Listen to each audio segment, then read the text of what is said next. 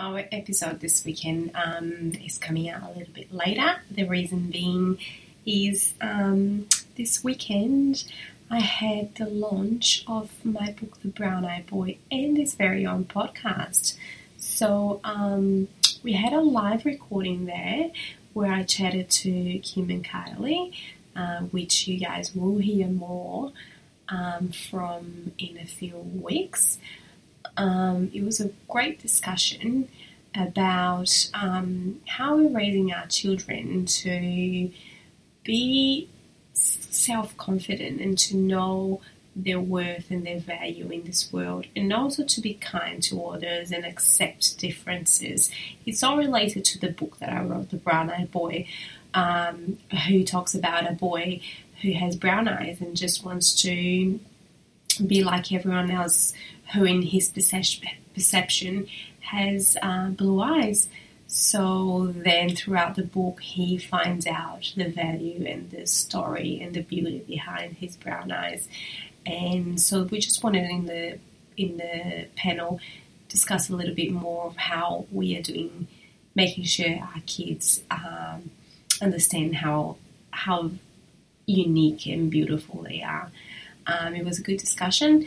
As you can tell, there was a lot of noise around. I'm sorry about that, but it was live, so we had, thankfully, we had lots of people around listening to us, and I just wanted to thank everyone that came to the launch. It was a great, great event, and I'm so happy and thankful for it. That's it. I hope you guys like it. Hi everyone, I'm Deb Ridge and this is It Takes a Village. We're here today on a live panel at the book launch of The Brown Eyed Boy. So I'm very excited to have again Kim and Kylie. Thanks for coming here. Thank you for having us. Very nice to you. We're very honoured to be here on your book launch. Yes, this is very exciting. Congratulations. So you guys like the book? I love it. We just had a quick reading the corner. Yeah. Beautiful. It's Kylie amazing. read it to me. I did. Yeah, she did. She read it to me. Yeah, it was lovely. Yeah. I feel like I should be reading the book. Sorry. Yeah. You're busy enough.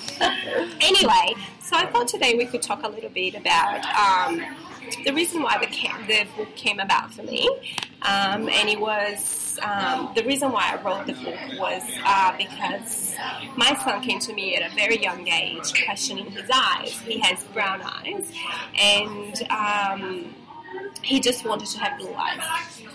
There was nothing that I could explain to him other blue eyes, and then I think I went a bit overboard and decided to write him a book and explain all about it. So I think, I just wanted to talk about that. How can we raise our kids to be confident enough to know they are special? Doesn't matter how they look, doesn't matter how they are. Yeah. They're unique, and that makes it so special and amazing. So this is what I do for Sam. Obviously, we talk about it all the time, and we try to make them feel, both my son and my daughter, we try to make them feel very comfortable in their own skin. And then, when the next step, we decided to write a book to kind of spread out the word that, we really need those kids to learn that it doesn't matter. There's no color, no size, no nothing. It doesn't matter who you love.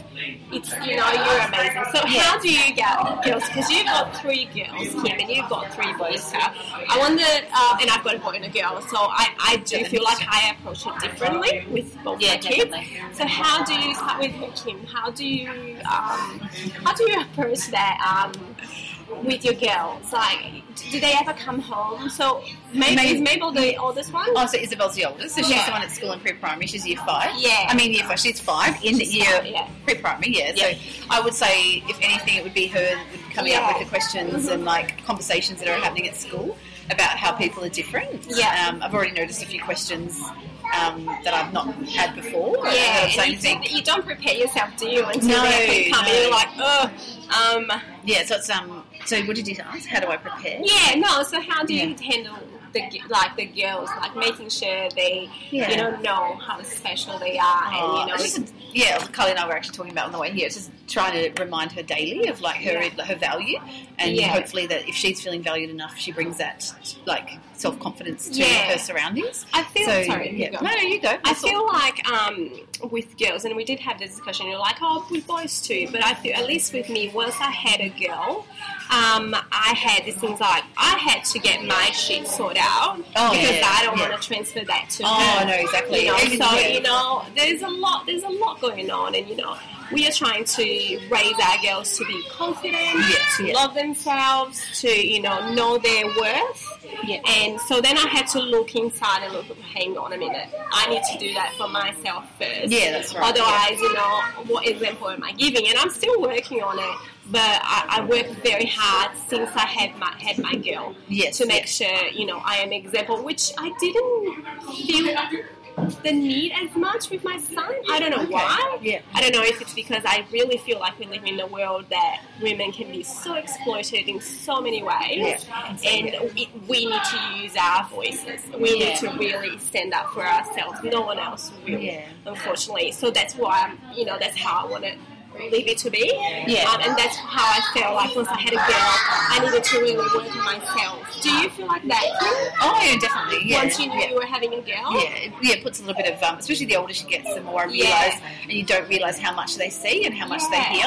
Like conversations I have with Kylie, like how many times do we body shame ourselves? Oh, that's right. Yeah. And I always try to, exactly, when it comes to things like that, I always, in front of the girls especially, always try to be, I'm not one to really put myself down. I try to always look on the positive of like all of my situations. So but anything that comes to like body confidence, like weight and things, I don't talk to her. I try, and I've discussed it with my mum privately, not to bring up things like like I'm on a diet and things like that in front of Isabel, because I don't want that. And I try to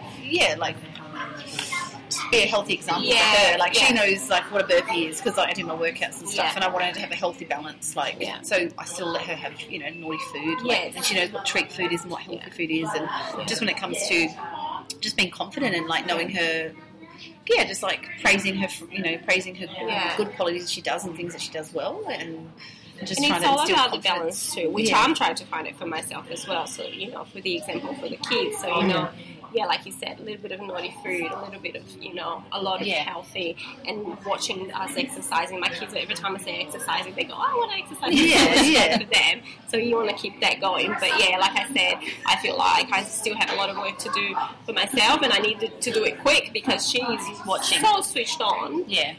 So that's what how about you, Kylie, with the boys?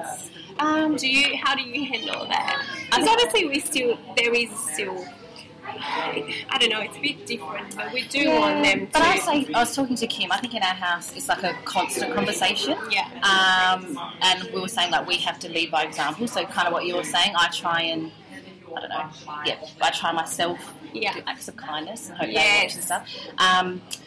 But I don't know, like you're saying, I think I've always been aware with my boys because I want them to be good men. I want them to be kind men. So, I'm aware of it because I want them to find a woman and be good to her. So, and I think makes them happy. Exactly. And I think that was my approach with my son as well. It was like, okay, you need to be kind. And I actually have a funny story where he kind of pulled me in and he brought me back to my little and gave me a lesson. I'll tell it quickly. So we were back in Brazil, where I'm from, and we passed by, we got out of the bakery and passed by a homeless person sitting on the floor. And I am, so desensitized to this because I grew up in that world, but I don't think at that stage Sammy had ever seen a homeless person. So we just walked past. The man talked to me. I just ignored and, walked through. And then Sammy pulls me in and goes, Mummy, that man was talking to you. What did he want? And I said, oh, jeez. This is a lesson we've got to learn right now. So I explained to him, look, this is a person that's very poor. He doesn't, have much. And I think he wanted Mummy to help him. Well, why are we not helping him? Like, okay, do you want to go back, turn around, go back and help him? Give me goosebumps because I feel so embarrassed that was what he saw me doing. So then I was like, oh, do you want to go back and we'll help him? And he said, yeah. And I was like, okay, do you think we should buy him some food, or do you think we should give him some money? He goes, no, Mum, let's buy him food. So we went back to the bakery. Yeah, I know. Yeah. So we went back to the bakery and bought some food, and Samuel was like, oh, he must have an apple, Mummy. So we got the apple and everything else and just gave it to them. And it was just such a lesson to me, like, I am desensitized to that. The world is like that, I know. But, you know, we do need to remind ourselves for our little kids to, grow up to be so kind. And he's the kindest.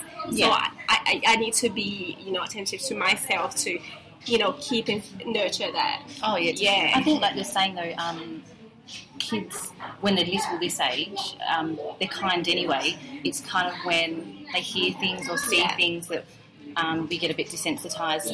So that's where we have to be aware. And so have your kids come back home and said something that you thought, or even like in the streets pointing out to someone, or mentioning something, and you go, they're just kids. You can't avoid that. How do you go from there? I don't know. I always, every time the kids say something in someone's face that's a bit, awkward, I just don't know what to do. I just like laugh and just... how do you say so innocent? And but sometimes it can be hurtful for the person on the other side, even though it's a child. They don't mean it. They don't know that they're meaning any harm. And it's so how do you guys react to that? Because I'm still figuring it out. It hasn't happened to me publicly before. It's happened to me privately, at home. Like Isabel's asked me a question about someone that she knows, and why her stomach is so big. Yeah. And I've had to just explain, they didn't make they're not making healthy choices, and they're trying their best to, Yeah. But then you were saying to me in the car that you also let her know that. We probably shouldn't say anything because that might hurt their feelings, and not today exactly. We're allowed to think it, but some things are not kind to say about. I think that's what we need to do. I had a few situations where especially Sammy would point out and say, and you just go, very hard to react. But I think it's about going back and really. Teaching the kindness, people look different, and that's what the book was about. People are different, and there is a reason. There is stories behind them we don't know, and this is what the podcast is about too. How you raise your child and how you, Carly, raise your children. Sometimes people might look and think, but we don't know. We don't know what's behind, our story. So that's why I think it's so important to share, and especially like kids. I think they really need to know. It comes from such a young age as well, because I have memories of Isabel, even when she couldn't really sort of put sentences together, she was already saying things that she was realising, about little boys and girls at her daycare that were different skin colours to her. You know what I mean? So I think it does come from a very young age. They're sort of trying to get an understanding of the world around them, and questioning us is just because they don't understand. They're just sort of trying to make their own mark, their own sort of. I suppose that's where they form their opinions. Yeah, well, exactly. That was Sammy's perception. Sammy's perception is that everyone else had blue eyes but him. So why am I different, Mum? I want to get Daddy's blue eyes when I grow up, So, it's their perception. So I think it's only a very small thing, but one thing that people notice on me is I've got a birthmark here. That's a big birthmark. And Isabel will point that out. From a very young age, she's pointed it out. And I'll always say, that's a birthmark. Why do you have a birthmark, Mum? Well, because I'm special. I'm not not everybody has birthmarks, but I have a birthmark. And I try to say, it doesn't make me, it doesn't make me any more special to anyone else, but it's just something I have that's different to say, Auntie Carly doesn't have a birthmark on her arm, but you know what I mean? Just little things, they wouldn't notice and even when I had, I think it was Mabel, and I had my tummy after the labour. Your tummy is big, Mum. You've got a big tummy.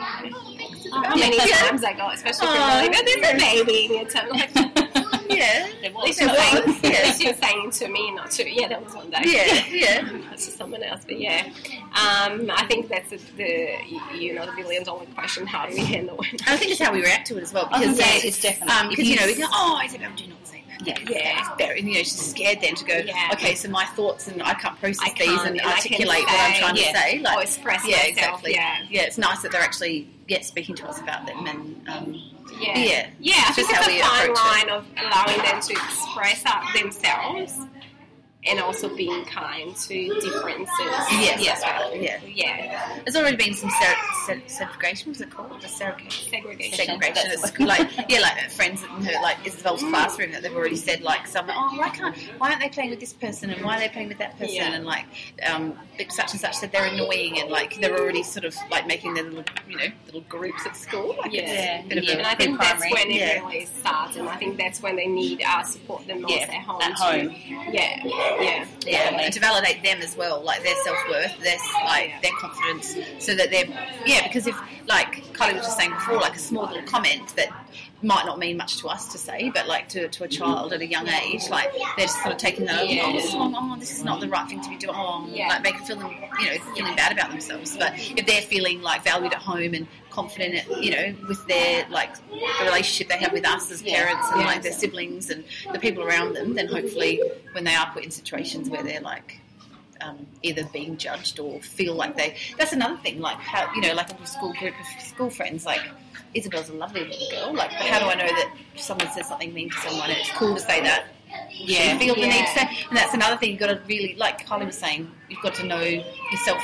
What were you saying, like about being I don't know you saying something before and it's so true, like to form our own opinions, like and be confident. Isabel keep saying because they come home and say things like, this boy was teasing this boy because he's this, and that's why I say it's an everyday conversation, because I pull them up and say, well, we don't be unkind, but also why does it make why is his difference bad, or just because I don't know, because he might be a little bit bigger, he might be a little bit different skin colour, why is it a bad thing?